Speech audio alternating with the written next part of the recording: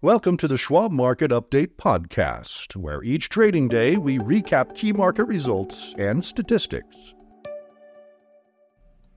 I'm Keith Lansford, and here's a summary of what happened today, Monday, February 26th. Major U.S. equity benchmarks eased from last week's record highs and ended with slight declines Monday as investors settled in for the tail end of earnings season and wait for an inflation update later this week that may influence the Federal Reserve's path on interest rate policy. After semiconductor leader NVIDIA's outsized earnings performance fueled a technology-driven rally that sent the S&P 500 index to an all-time high last week, investors appeared to take a step back to ponder what may catalyze market direction. The market also awaits Thursday's Personal Consumption Expenditures Price Index, or PCE, the Fed's preferred inflation measure. The market appears to be assessing the sustainability of recent bullish momentum in tech, with NVIDIA's earnings behind us, said Nathan Peterson, Director of Derivatives Analysis at the Schwab Center for Financial Research.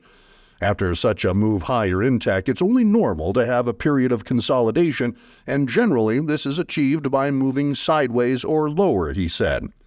Given the seasonality and some technical signs that momentum is waning, I'm leaning on the cautious side this week. Thursday's PCE report looms as a potential catalyst for market direction, Peterson added. Although warmer inflation hasn't really deterred bullish sentiment, it could provide an excuse to take profits if the report comes in above expectations. Here's where the major benchmarks ended. The S&P 500 index fell 19.27 points, or 0.4%, to 5,069.53. The Dow Jones Industrial Average lost 62.30 points, or 0.2%, to 39,069.23, and the Nasdaq Composite dropped 20.57 points, or 0.1%, to 15,976.25. The 10-year Treasury note yield rose about 2 basis points to 4.28%, and the Cboe Volatility Index, or the VIX, fell 0.01 of a point to 13.74. Utility shares are among the weakest performers Monday, which may reflect pressure from Treasury yields that remain at their highest levels in over 2 months. High Treasury yields may compel some investors to forego utility shares, which typically offer relatively high dividend yields. Communication services companies were also weak. Among stronger areas, the Russell 2000 gained 0.6% for its third straight daily advance. Schwab's Peterson noted some big tech companies have yet to report quarterly results, citing Dow member Salesforce and Snowflake, both scheduled for Wednesday. While there are some key tech earnings reports still to come, bullish sentiment has been stretched for a while. Some technical indicators suggest momentum is waning, and seasonality still favors the bears, Peterson said, adding that February is typically the worst performing month for technology stocks. The flip side of this view is whether there's enough bullish momentum in place driven by a fear of missing out mentality toward the technology space to push stocks even higher into all-time high territory, Peterson added. Another question is, if tech pulls back near term, does money rotate into other sectors and provide support for the S&P 500, given the weight tech has in that index? As far as stocks on the move, Berkshire Hathaway Class B shares ended 1.9% lower as shares of Warren Buffett's conglomerate erased an initial jump to a record high after the company reported a 30% year-over-year surge in operating earnings over the weekend. Domino's Pizza rallied almost 6% after the restaurant chain said it'll raise its dividend by 25% and increase its buyback program by an additional $1 billion. Fresh Del Monte Produce lost 3.1% after the food company's quarterly earnings and revenue missed analysts' expectations. Gap rose 0.5% after J.P. Morgan upgraded the clothing retailer to neutral from underweight and hiked its price target by $4 to $20, citing right-sized inventory and the company's widening assortment of products. Moderna fell 2.5% after HSBC downgraded the biotechnology company to reduce from hold, saying its RSV vaccine may not be as effective as competitors. And Pilgrim's Pride jumped 8% after the chicken processor's fourth-quarter earnings and revenue surpassed expectations. Tuesday's earnings calendar includes home improvement retailer Lowe's, whose numbers are sure to be of interest following disappointing quarterly results from rival Home Depot earlier this month. In its previous earnings report, Lowe's lowered its fiscal year sales outlook after third-quarter revenue shrank 13%. Both Lowe's and Home Depot face a slowing home improvement market pressured by high interest rates and a dissipation in pandemic-related demand.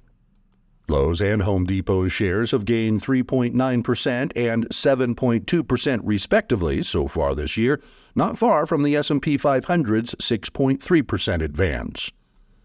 Other companies expected to report quarterly results Tuesday include American Electric Power, AutoZone, Devon Energy, First Solar, and Splunk Technology.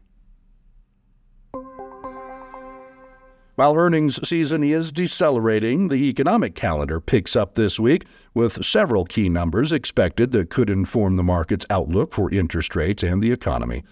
On Tuesday, the Census Bureau is expected to report durable goods for January. Analysts expect new orders to drop 4.4% in January from December based on a Briefing.com consensus. Excluding transportation, orders are seen rising 0.3% in January, slower than the 0.6% increase in December. On Wednesday, the government is expected to update its initial estimate for fourth-quarter gross domestic product. In the initial estimate, growth was stronger than expected at a 3.3% annual rate, which fueled beliefs the economy remains on firm footing despite the Fed's historic rate hike cycle. But perhaps the most widely anticipated numbers come Thursday with the Bureau of Economic Analysis' January PCE report. After the Consumer Price Index and Producer Price Index released earlier this month both posted hotter-than-expected numbers, the PCE data may offer clues as whether inflation may be picking up. Analysts see month-over-month PCE price growth of 0.3% and core PCE growth of 0.4%, according to Trading Economics. The core rate removes volatile food and energy prices. The comparable December levels were both 0.2%. For annual headline PCE growth, consensus is 2.4%, down from 2.6% in December. Core annual PCE growth is seen at 2.8%, down from 2.9% in December. The CPI and PPI reports, combined with other stronger-than-expected economic numbers, including January non-farm payrolls, spurred a share reduction in market expectations for any Fed rate cuts. Investors appear to be almost unanimous in the belief that no cuts will happen for at least the next few months, with June or July now seen as a possible time frame for an initial cut. Kathy Jones, Schwab's chief fixed income strategist, said that based on minutes from the Federal Reserve Open Market or FOMC January meeting, the collective view appears to be that it's better to delay rate cutting until the various members can be certain that inflation has been tamed and will remain lower. We continue to believe that the Fed will likely initiate rate cuts in May or June, but if the inflation and/or economic numbers don't conform to expectations, we can't rule out an even later start, Jones said in a report. Moreover, the pace of any rate cuts may come at a steady 25 basis points per meeting sort of path, she added. It could be that the Fed follows a stop-start pattern of cutting and waiting, stretching out the cycle, Jones said. The upshot is likely to be a lot of volatility at the short end of the yield curve as markets try to adjust to the Fed's signals. Late Monday, traders priced nearly 98% odds the Fed funds target will remain unchanged at 5.25% to 5.5% following the March 19th and 20th FOMC meeting, according to the CME FedWatch tool. The tool shows an 87% chance of the funds rate will be unchanged after the FOMC's May meeting, up from 70% a week ago. For June, odds of a quarter-point cut are priced around 54%. This has been the Schwab Market Update podcast. To stay informed, visit schwab.com/market update or follow the show for free in your favorite podcasting app. And if you like what you've heard, please consider leaving us a rating or a review. It really helps new listeners find the show. Join us for another update tomorrow.